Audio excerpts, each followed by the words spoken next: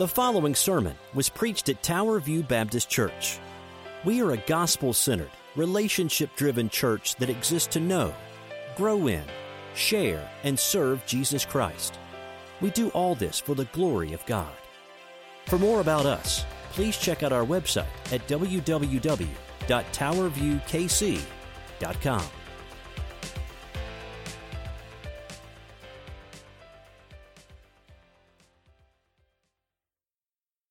Invite your attention to Jonah chapter 4 today. Jonah chapter 4. Before we get there, before we start the official thing, I suppose, I just want to again thank Mark Hinkle for leading us in worship. Next week, Blake Loy, who we voted in a few weeks ago as our worship leader, will be here. Mark, thank you for leading. You would never know it, but Mark had a cold today. It didn't sound like a cold to me. It sounded pretty good. So, Mark, thank you for leading with a strong voice each Sunday, and we're grateful for your service, grateful to service to the Lord. Second thing, you can give him a round of applause. Please do. I joked with Mark a couple weeks ago. Him and Blake are two big guys. I don't know who my money would be on if I'm not a betting man, but if I were, it would be a match to see. You'll just have to wait and see that. Second thing I'll say is this, many of you have asked, what's our next sermon series going to be? And we've kind of been flipping Old Testament and New Testament. And to finish up October, we will go to the book of 2 John next week, 2 John. And then in the month of November, we're going to focus on what does it mean for us to be a gospel-centered church. We've talked about a lot about it through books, but what does it look like practically for us to do that? But today we finished Jonah, that rebellious prophet. Oh boy, here we go. It's going to be a lot of fun. So let's jump into it. Now, many of you know who this player is. It's going to be up on the screen here in just a second. This is, of course, Tim Tebow. Now, if you're not a football fan, you may know many things about Tim Tebow. Some are true, some aren't. But one thing that is very true about Tim Tebow is in the 2009 national championship game, college national football game, he put that black stuff they put on, football players do on, but he also put a verse, John 3:16. That's his favorite verse, and I think most of you all would know, if you know anything about the Bible, you probably know one verse, John 3:16. Can you say it with me if you know it? For God so loved the world that he gave his one and only Son, that whosoever believeth in him should not perish but have everlasting life. I just mixed like 3 translations into one, and so did you, but it's okay. Over 92 million searches were done 6 years ago in January 2009 when Tim Tebow put this across his face. Many people do not know what John 3:16 means. Literally, just do not know what it means across the board. And so one thing we can say is this is arguably the biggest verse ever. And I'll go ahead and have Adam or Amy throw this up there so you can see it. 25 words is all this is. 25 words that God loves us. And that lost people without Christ, really matter to God. Friends, our God is a God with the lost world on his mind. He's a God with a missionary heart. Aren't you grateful for that? Because you have had the saving grace of that if you're a Christian. God is in hot pursuit of lost men, lost girls, lost boys, lost whatever. And there's not one single person in this world that is beyond the reach of his love, his grace, and his concern. Wow, what an amazing God he is. But unfortunately, we don't always look at it that way, do we? We often come to it and we say that we look down on people and, well, God can't save that person, can he? God can't do that person, can he? And sometimes, if we're honest, and we should be honest, we become self-righteous. And we think some people are too bad, too evil, too wicked, and too, quite frankly, undeserving, we might even say in our hearts, of God's amazing grace. Maybe you've never done that. Even your pastor has done that. And the thought of a murderer, a rapist, a drug dealer, a prostitute, those who traffic children, the homosexual, the dope addict, these and others just like them, we might say, are getting away from God's justice because they deserve that. And the joy of praying for them that should be ours is robbed by the fact that we just want to see it all taken out and taken away. Jonah 4 confronts us, friends, today with a very real truth. John 3:16, absolutely. But the incredible truth and haunting question is this: do lost people matter to me? Do lost people matter to our church?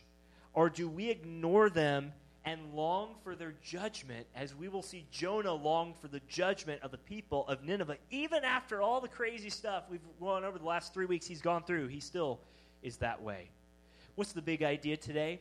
If you're new here, the big idea is just kind of an encapsulation, a practical encapsulation of where the text is headed, or mainly where it's headed, and I think it's this week. If your heart doesn't ache for people who don't know Christ, you may not know Christ yourself. Yikes. So, Darren, where'd you get that? Actually, Charles Spurgeon said it this way in a more 1800s way. He said, "Sir, if you have no desire for others to be saved yourself, then, sir, be aware of this. You are not saved." I didn't put that up there. I kind of 21st century. But, friends, we meet people where they are, not where we are, and not on the basis of where we want them to be. Speak truth, and people will hear you. Love them, and they will hear you when they tell the truth. Look, this is not just a pass to let people sin. This is not just a pass just to say, oh, the pastor said, you just go do each his own. No. What we are saying, though, is this. Christian, is your heart such that you pray for lost people? When you see Justin Bieber, is that name still popular anymore? Justin Bieber, or whatever Hollywood stars going through whatever crazy thing, have you prayed for them that they may know Jesus Christ? Because lost people, even the Justin Biebers of the world, need to know Christ. Amen? 3 points today. The unsaved really matter to God. 3 things we'll see from Jonah 4. Don't forget who God is in this process. Don't forget why you're here in this process. And don't forget what really matters. Jonah's going to show us all those things. Chapter 1, we saw Jonah running away from the Lord. Chapter 2, we saw Jonah running to the Lord. He was in a fish or a big something there. Chapter 3, he's running with the Lord. Remember, he goes and he preaches last week to Nineveh, and they repent.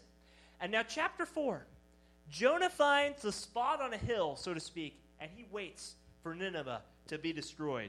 And Jonah now is running against the Lord. And Jonah is forced, like I hope you are, like I had to this week, to look at yourself and say, am I more concerned with my comfort, our church's comfort? We've always done it this way. Or are we more concerned with the souls of people who may not be in this church right now? Jonah learns, as we must, that God's love, like John 3:16 says, has no limits. And aren't you grateful for that? Aren't you grateful that God's love had no limit to save you if you were a Christian here today?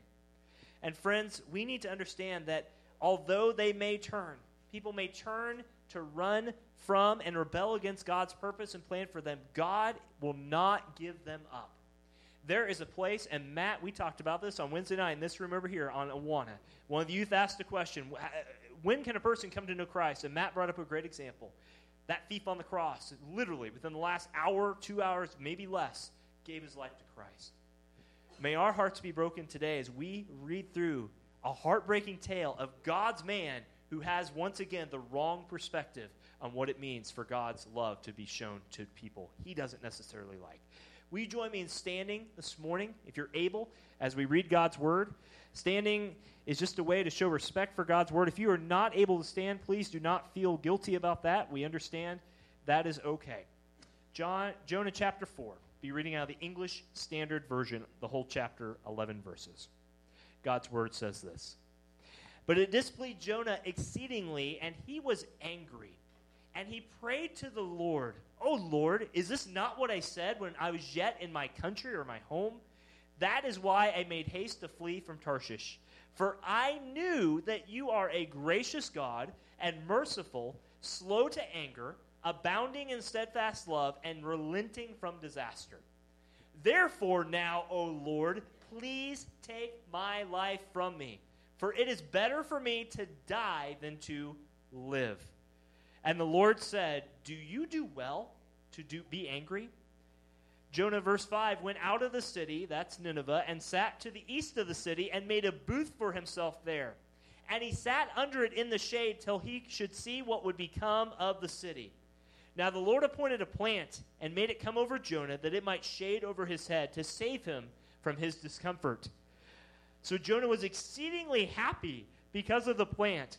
But when the dawn came up the next day, God appointed a worm that attacked the plant so that it withered. And when the sun rose, God appointed a scorching east wind, And the sun beat down on the head of Jonah so that he was faint. And he asked that he might die and said, "It is better for me to die than to live." Verse 9, but God said to Jonah, "Do you do well to be angry for the plant?"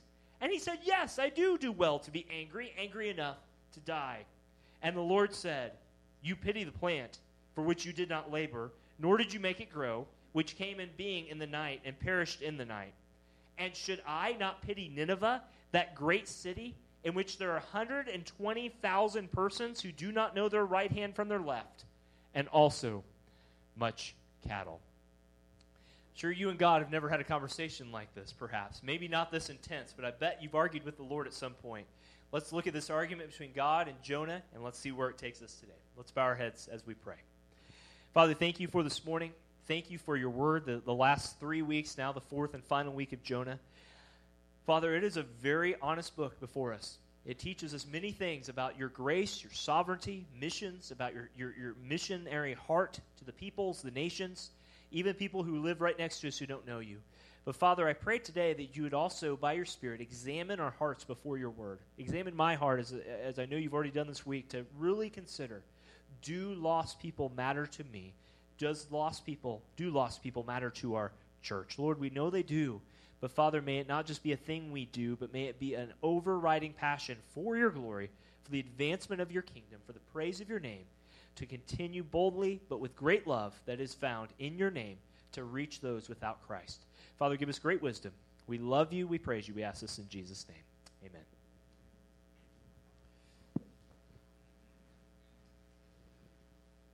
Well, friends, if you were here last week, you know that God's anger, his judgment, was cooled by their repentance before God.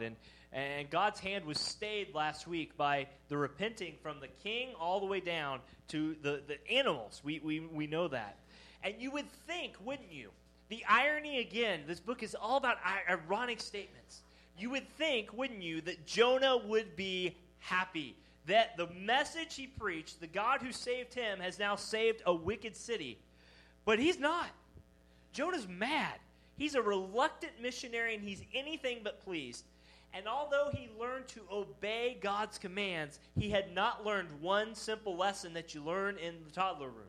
That is, to love others. So I'm going to show you 7 quick subpoints, guys, that we are not to forget. Don't forget who God is from verses 1 to 4. The first one I want you to see is that the God that Jonah proclaimed, that Nineveh accepted, was available. That's our first point. Jonah's message to the Ninevites was from God, but his attitude was not. His attitude was one of anger, of malice, and the Lord did not want to hear his prophet gripe and whine like a toddler who didn't get his way at home and who wants nothing but that truck down on the table. Jonah did not share God's love for the Ninevites. Remember, he hated them. Man, he hated them. If I can use the word, Jonah was a racist in that way because he hated these people because they had killed his people. But yet, God told him that he was going to stay the judgment. But Jonah wanted fire to rain down from heaven like Sodom and Gomorrah to blow up the place. So when Jonah saw that wasn't it, if you notice in verse 2, it literally will read this. It was evil to Jonah with great evil. Jonah was so upset, he called God's actions evil because he did not like what God was doing to Nineveh, and he preferred to die rather than live. He preferred to die rather than live to then see people come to know the God of his nation. And friends, Nineveh's repentance led to a response of grace and mercy. All of this brought great displeasure to Jonah. Isn't that ironic? I mean, think about this. This guy was swallowed up by a fish however many days ago, or months even, but what pleased God displeased Jonah. He went from the preaching prophet to the pouting prophet. Go cry me a river is basically God's response to him. God sparing Nineveh was a disaster in his eyes. But why was it that he was so displeased? I think there's several possibilities here. First, remember, as I just mentioned, Jonah was a Jew. These were Ninevites. If I could use the terminology, the Ninevites, the Assyrian nation, were kind of like the Nazis of this time. Nothing was too bad for them to do. He hated them for that. He harbored bigotry in his heart because of that. And second, there may have been a moral motivation. Jonah knew this was a wicked nation. He knew that even if they stopped the judgment now, what would stop them from coming back into Israel and doing it all over again? And from a human level, we can't fault Jonah, can we? Really, I mean, think about that. We would have those same types of thoughts. But evidently, he explained to the Lord why he was not going to be obedient from the very first. Look back at verse 2.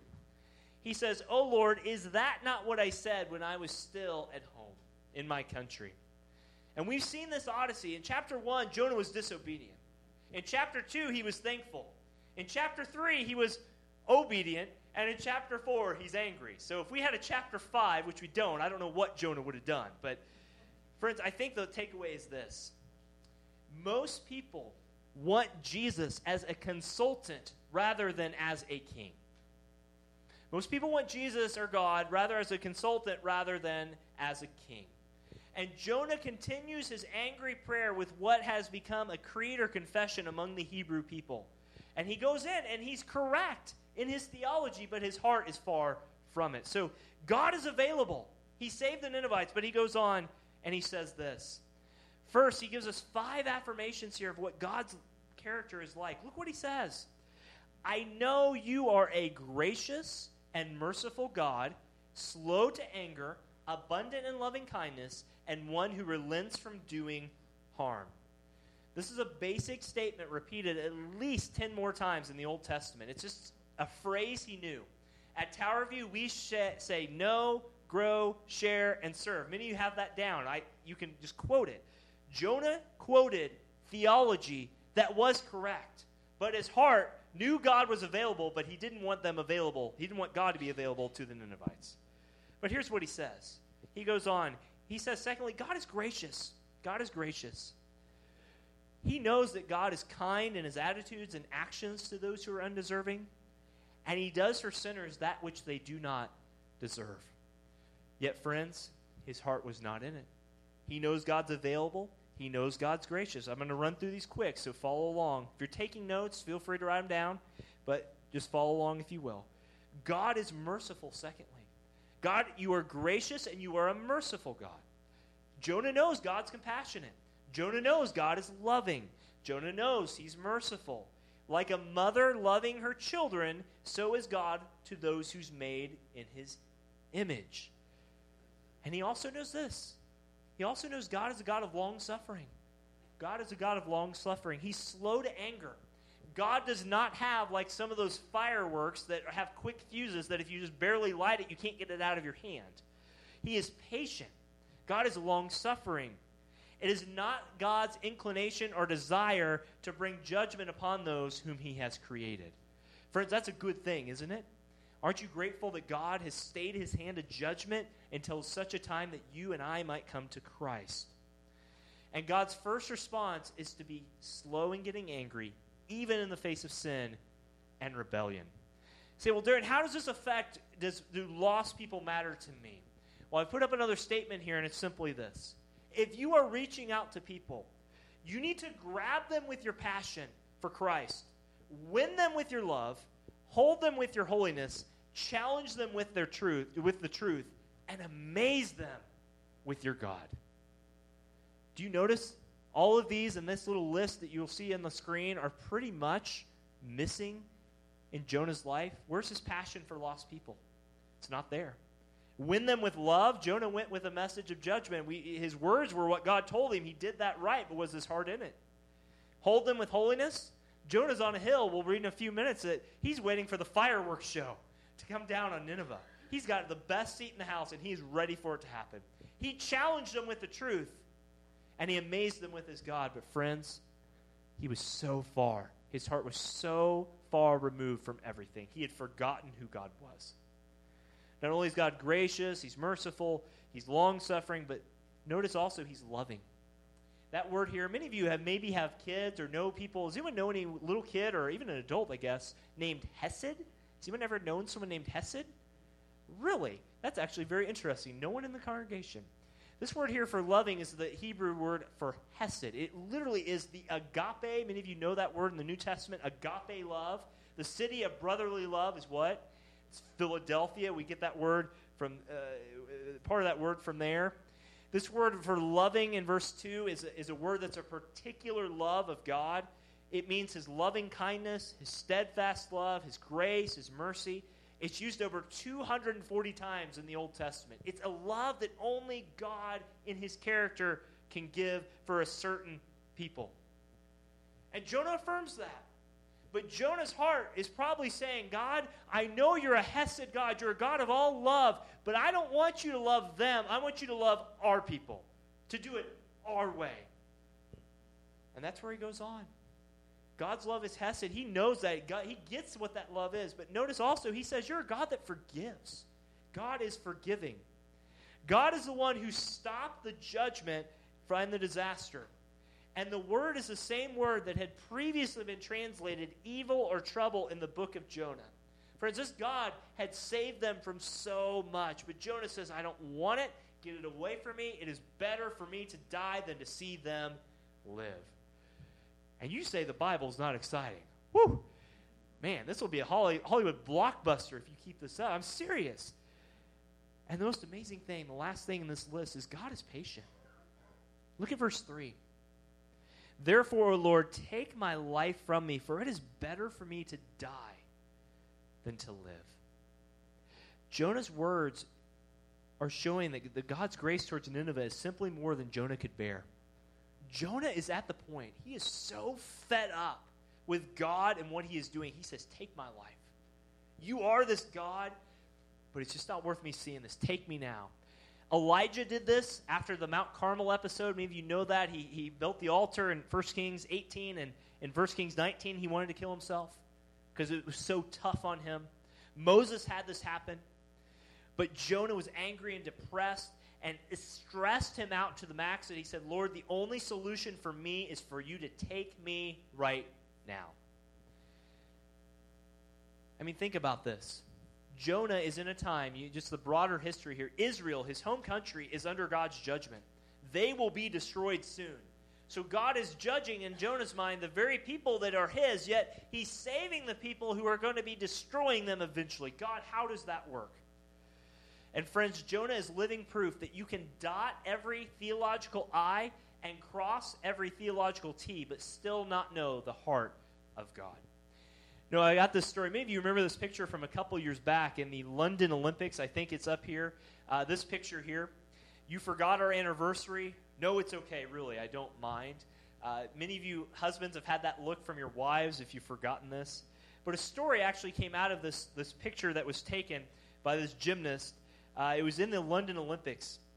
And while waiting in the line at the London Olympics, this man named Jason noticed a friend in front of him who was also at the London Olympics, who was becoming increasingly nervous. And this man was fidgeting, shaking his head, and muttering to himself. Not a good picture. And in an attempt to calm his friend down, Jason jokingly said, you must be really desperate for cash in London, right? The way you're talking to yourself. And the friend looked at Jason and he said, I'm in a real pinch. He said, we're halfway across the world. I came over here to get some money while my wife is waiting in line to pay for a dress she bought from this store in London. But I can't remember my PIN number. And Jason, the good friend, suggested the obvious. Well, why don't you run over to your wife, I mean, come on, and get the number from her? It's pretty simple. And the friend replied, I can't do that because our PIN number is the date of our anniversary. How easy it is to forget, isn't it? Friend, let me ask you a question today. Whose heart do you have, Christian? Do you have the heart of God or do you have the heart of Jonah? Our God is a God of a missionary heart. Missions, evangelism, reaching out is rooted in God, that John 3:16, God's purpose and love in that. No one group has the monopoly on God's grace. That was true in Jonah's day, and it's true for us here today. But did you see in verse 4 how God responded to him? Look at this quickly before we move on. He said, God said, do you do well, Jonah, to be angry? The form of the question is a rhetorical question. Parents, you've done this to your kids before. It's that question where you know the answer, and they can't answer back anything but you're right, basically. And the question is God's marvelous example of his patience towards us. Jonah, is it right? Is it justifiable for you to be angry today? Friends, and it's not. Jonah doesn't even answer God. There's no answer we have in the text of who it is. You see, Jonah's anger was out of place. Jonah's anger was wrong. And God tries to get him to understand, Jonah, my heart is for these people just as it is with your people. Friends at Tower View, may we never be so inwardly focused that we forget that this church is not about activities, programs, and entertaining the sheep. This church is about reaching, as Jesus would say, the goats, those people who don't know Christ. If we are here in the entertainment business, boy, you picked the wrong guy. Because I'm not funny. I'm funny looking. I know that to be true. But I'm not a Tim Hawkins comedian. I'm not whatever. Friends, we are here to reach the nations. That is why we are here. May our church not forget who God is, because that's where it all starts to go downhill from there, as we will see. Let's move on to the second point. Don't forget who God is, but secondly, don't forget why you and I are here individually and collectively. In verse 5, there's a change of location. I've mentioned this several times, but look back at verse 5. Jonah now starts that trek outside the city.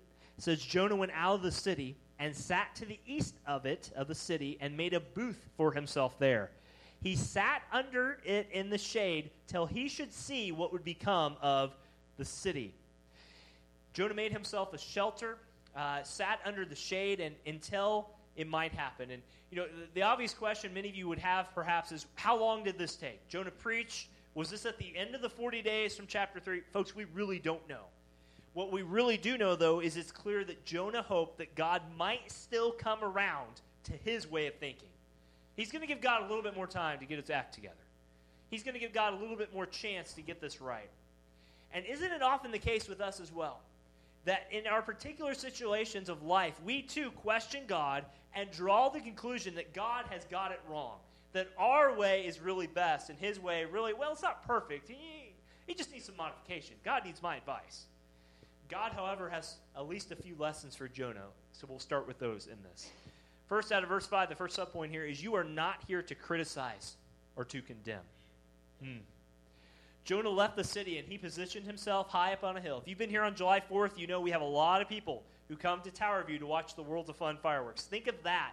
Think of Nineveh. That, please don't say this to anyone in Worlds of Fun, but in the estimation of distance, think of Nineveh as close as Worlds of Fun is to Tower View. That's, in a sense, how close it could have been. How long Jonah was willing to wait and watch, again, is not certain. We don't know how long it was. But we do know Jonah was not happy, but he had not yet given up hope that God would change his mind. Nineveh might turn to its violence. Maybe Nineveh would have this kind of backswing, and they would do something dumb, and then Jonah's like, yes, God saw that. The judgment's coming. I mean, you don't know what's going through his mind. In stubborn silence, he walks out there, he makes himself like a shelter, and he just sits under it. God might come around, he says, and do the best thing. God, just get rid of them now. We'll be okay. They won't be okay, but just get rid of them now. And Jonah goes out to the east of the city. This was the outside gate of the city. He built himself a hut, and this hut was probably to keep himself out of the sun. This is in the middle of the desert, folks. Modern-day Iraq. We have a gentleman in our congregation who I can't say the name of over the airwaves. We have a gentleman many of you know who's in that area now. And I tell you, it's 110 there every day. I get an email from him. And it's hot.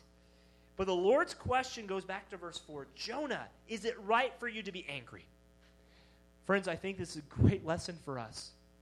Condemnation of sinners is God's business, not ours. Jonah chose rather to examine the city. And God had looked upon Nineveh turning from sin with delight. Jonah looked at it with disgust. Jonah wanted to question God. Why these horrible sinners? But Jonah forgot we are not here to condemn. Believer, if you're a Christian here today, would you learn to rejoice in the fact that God has brought you no condemnation? Romans 8:1. Therefore, there is now no condemnation for those who are in Christ Jesus. And demonstrating the joy, Christian, you have that God's wrath has been stayed from you will make you so much better to share the gospel, because there will be joy leaking from you. because that is the gospel. Does that sound overdramatic? Friend, we have been saved from sin. We are like Nineveh eternally, that we have been saved from sin. What joy that should bring to our hearts. But can I ask you a question, Christian, here this morning? Do you want to more dread your neighbor's eternal condemnation than you dread your own embarrassment in telling him or her about it? Sometimes the hardest thing, many of you know this, many of you have a passion to share the gospel and you say, I just can't do it. Friend, would you step out and pray? Would you step out and pray? Remember to praise God that he has freed you. How much more should we go out and free others? You say, Darren, I just can't get the words to say. Sometimes it is giving them a gospel tract.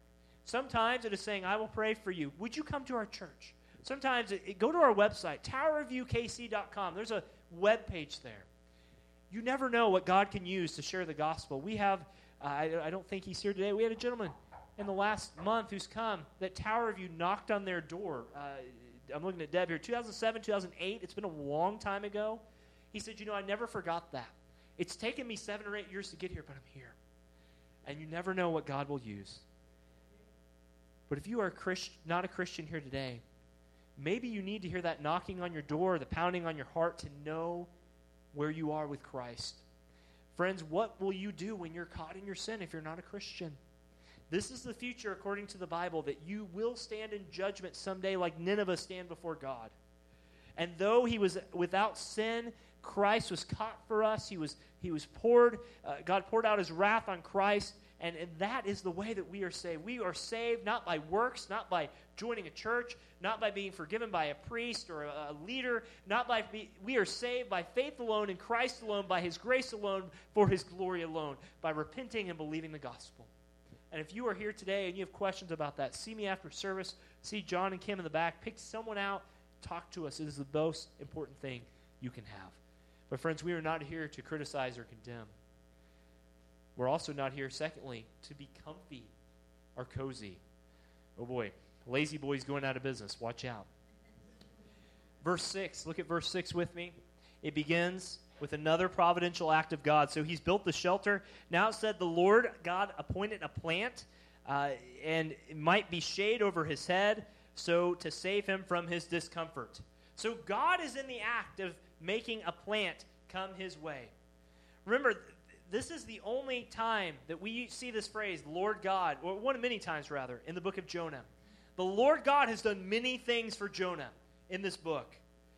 But do you see the irony here? Do you see the irony of the situation? Jonah is flaming mad that God is going to save these people. And yet God still gives him shade over himself so he won't be hot and sweltering. Jonah's pitiful shelter, which he made himself, was unable to relieve his discomfort. God steps in and he makes this plant, whatever it was. I can go in, I looked at what kind of plant is this? It's in the middle of a desert. We don't know, but there's several things it could have been. But the purpose of the plant was to ease Jonah's comfort. The vine accomplished its purpose. Literally, the text reads in the translation, Jonah rejoiced over the vine with great rejoicing. So Jonah was happy beyond happy that God was going to maybe get right, get his way of thinking right. Now he's overly joyous that God is making a plant to make him feel better. Isn't that ironic? What a weird thing. He was not just happy, he was incredibly happy. Happy like the Royals won the World Series. He's that uncomfortable. You know what I'm saying? Do you get the picture here? For the first and only time in the book that we know of, Jonah is happy because a plant came over him. But that thing's still there. He's still not happy that God won't destroy Nineveh. The purpose of the plant was not just to shade Jonah. It was to teach him a lesson. Jonah's comfort would be short-lived. As the morning dawned into the next day, we read in the text, God prepared a worm and damaged the plant, so it withered away. The vine, the plant, whatever it was here today and gone the next. God sovereignly sent a worm to destroy the plant that had brought Jonah such great joy and happiness. And combined with the effect of the intense heat and scorching sun, the plant would wither even without the divine intervention of God. But friends, this has been the ironic thing. throughout the book. God has sent storms. God has sent waves. God has sent fish. God has sent plants. It is God, the author, the sovereign author behind everything in Jonah's life. God prepared all those things. And most Bible scholars think this wind, I think I'm saying this correct, this wind that came up is a sirocco. I think I'm saying that correctly. It is one of those east winds in the desert that brings the dust storms. It's a bad wind. And Jonah has lost a plant. Jonah has lost his shelter. Jonah has lost his comfort. Jonah has lost everything, and now he's down faint. He's literally getting ready to die, and he says, take my life. It's better that I die.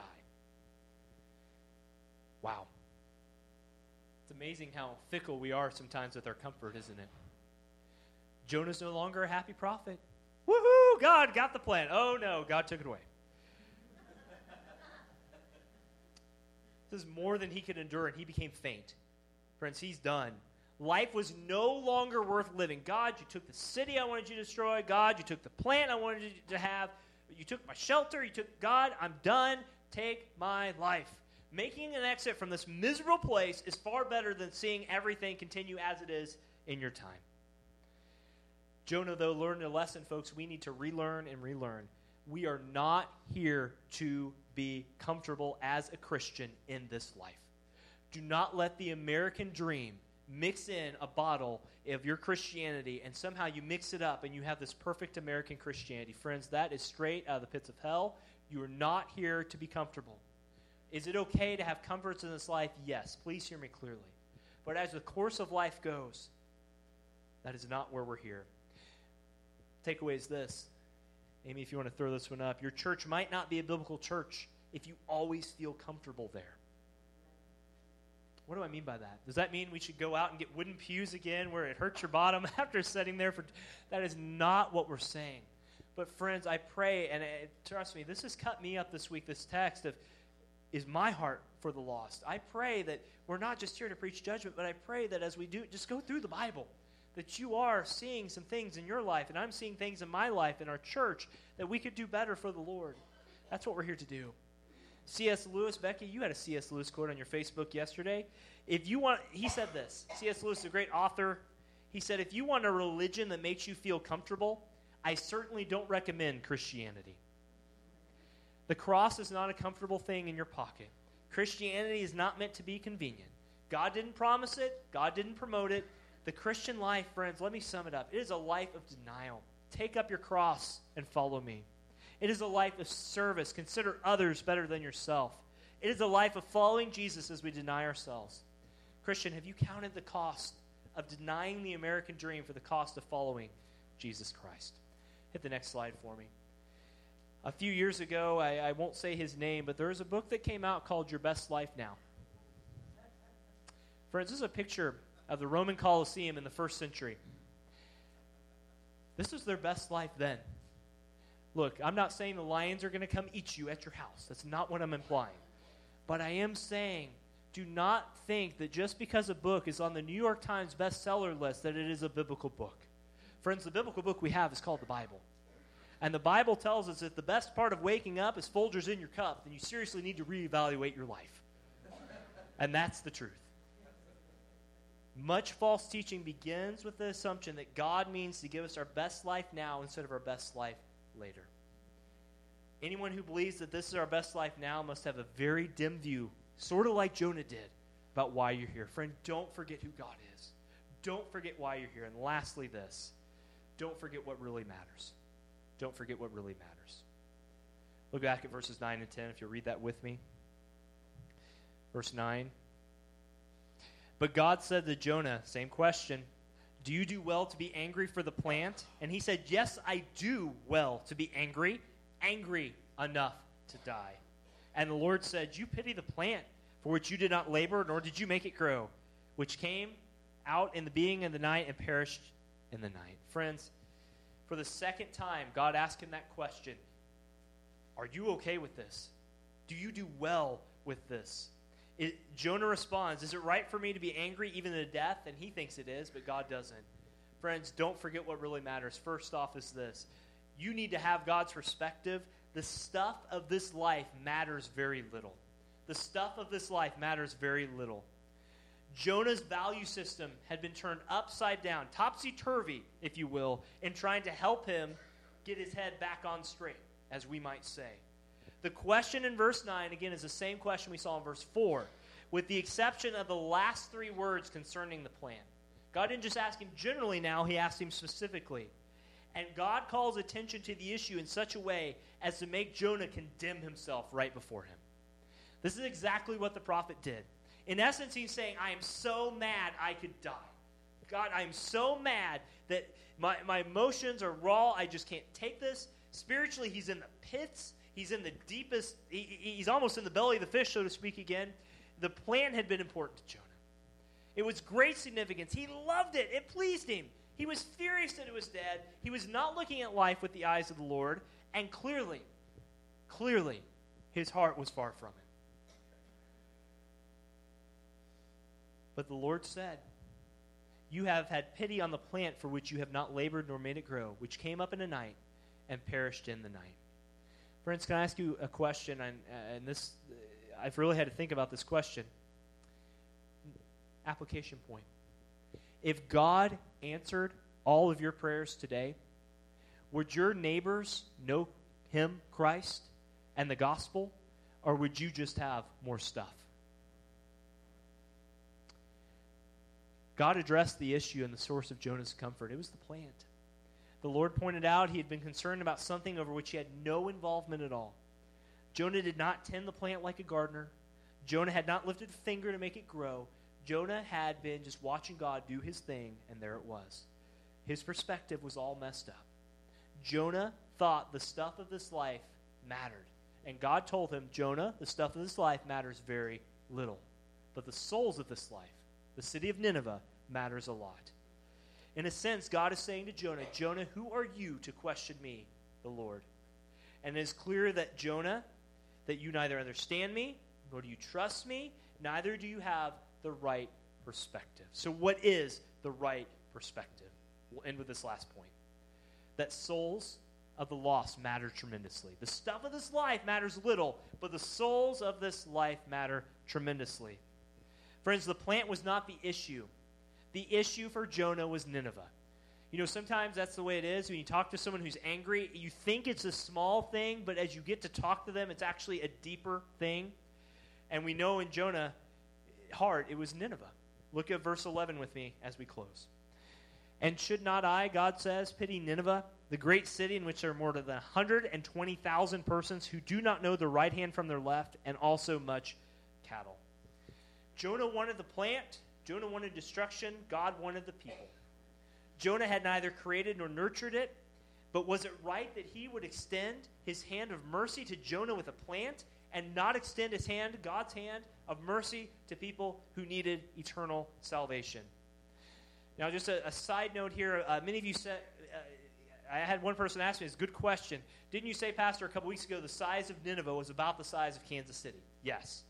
That 120,000 people you see, the best we know is the men, the usually over age 20 in that time, counted. This is not including all the men, or all the young men, the women, the children, all the servants. Over in that time, there could have well been 600,000 people in that city. So imagine Kansas City, roughly 500,000 plus independents as the city of Nineveh. And the phrase, who do not know their right hand from their left, was the reference that God gave Jonah to tell them, look, Jonah, you know all this information. They have no idea who I am. They were so far removed from God that they had difficulty discerning good from evil. Friends, it is a sovereign act of the Lord. If you are a Christian, please know you did not become a Christian because you thought better than the next person. Please know that if you're a Christian here today, you are not a Christian because somehow you had this super intellectual ability to examine the text and see.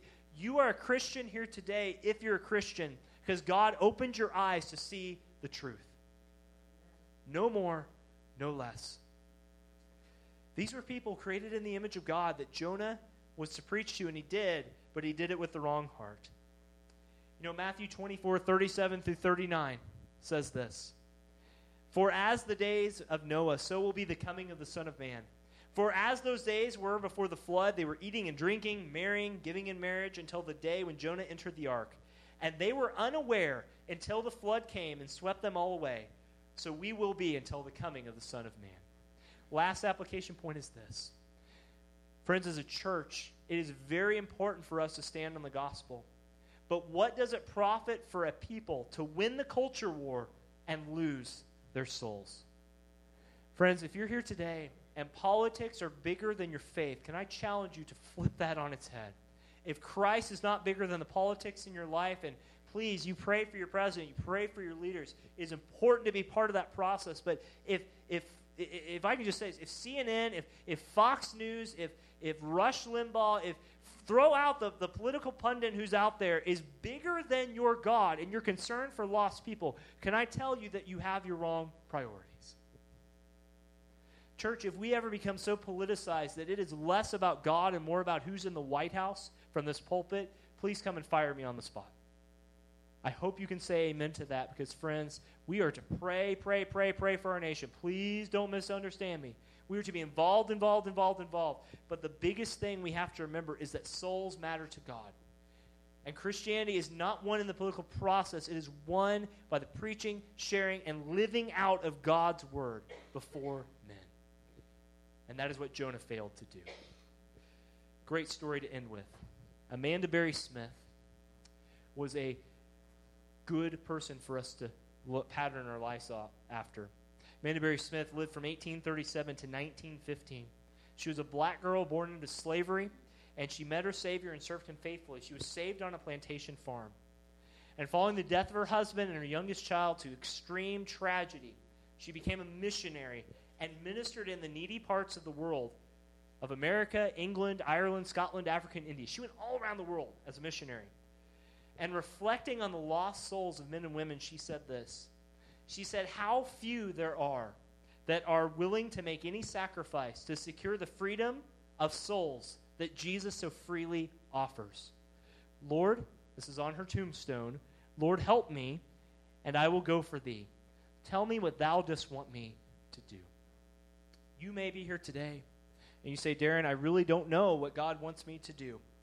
Then maybe it's what Methodist evangelist Sam Jones said. He said this. He said, if I had 1,000 tongues, they would talk of Christ. 1,000 hands, they would work for Christ. And 1,000 feet, I'd put them all in the way to heaven. Friends, lost people matter to Jesus Christ. He died for everyone. Lost people must matter to us. That eternity is too long. Hell is too long. Heaven is too long. Let's not forget, friends, what matters at this church. Please hear me clearly. I'm not saying don't be involved in politics. I'm not saying don't be involved in your family. I'm not saying don't be involved in the normal, you got to work a job. I can't pay your salary. Trust me, I can't. I wish I was a billionaire to pay everyone, but we can't do that. Friends, you are called, wherever you are, to go and be the gospel. But in all of that, remember that lost souls matter. Would you pray this week that God would show you someone in your life, maybe that you rub shoulders with every day, that you need to share the gospel with? You have trouble sharing the gospel, talk to myself. I am not an expert. Talk to Matt down here. He got a new haircut. You can easily identify our youth pastor now. Talk to someone. We want you to share the gospel faithfully. If God's calling you to, we want to equip you the best we can. Let's go before the Lord in prayer today. God, you are a great God. Father, we know that. Father, help us to remember who you are and not forget that. Help us to not forget what really matters. Father, help us to not forget what really matters in this life. Father, stuff will come and go. As 1 Timothy 6 says, someday it will be someone else's, and we take nothing with us on the other side of heaven.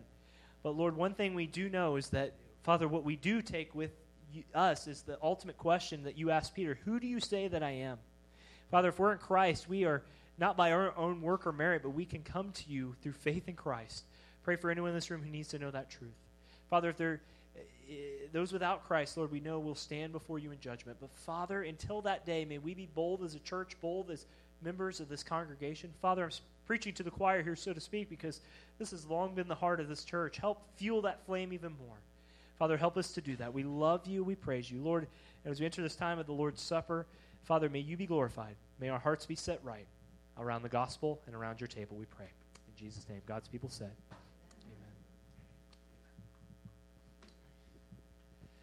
At this point, we'll go ahead and have the ushers come up, and we'll go ahead and get the Lord's Supper served. Friends, this is a time. It's a time that we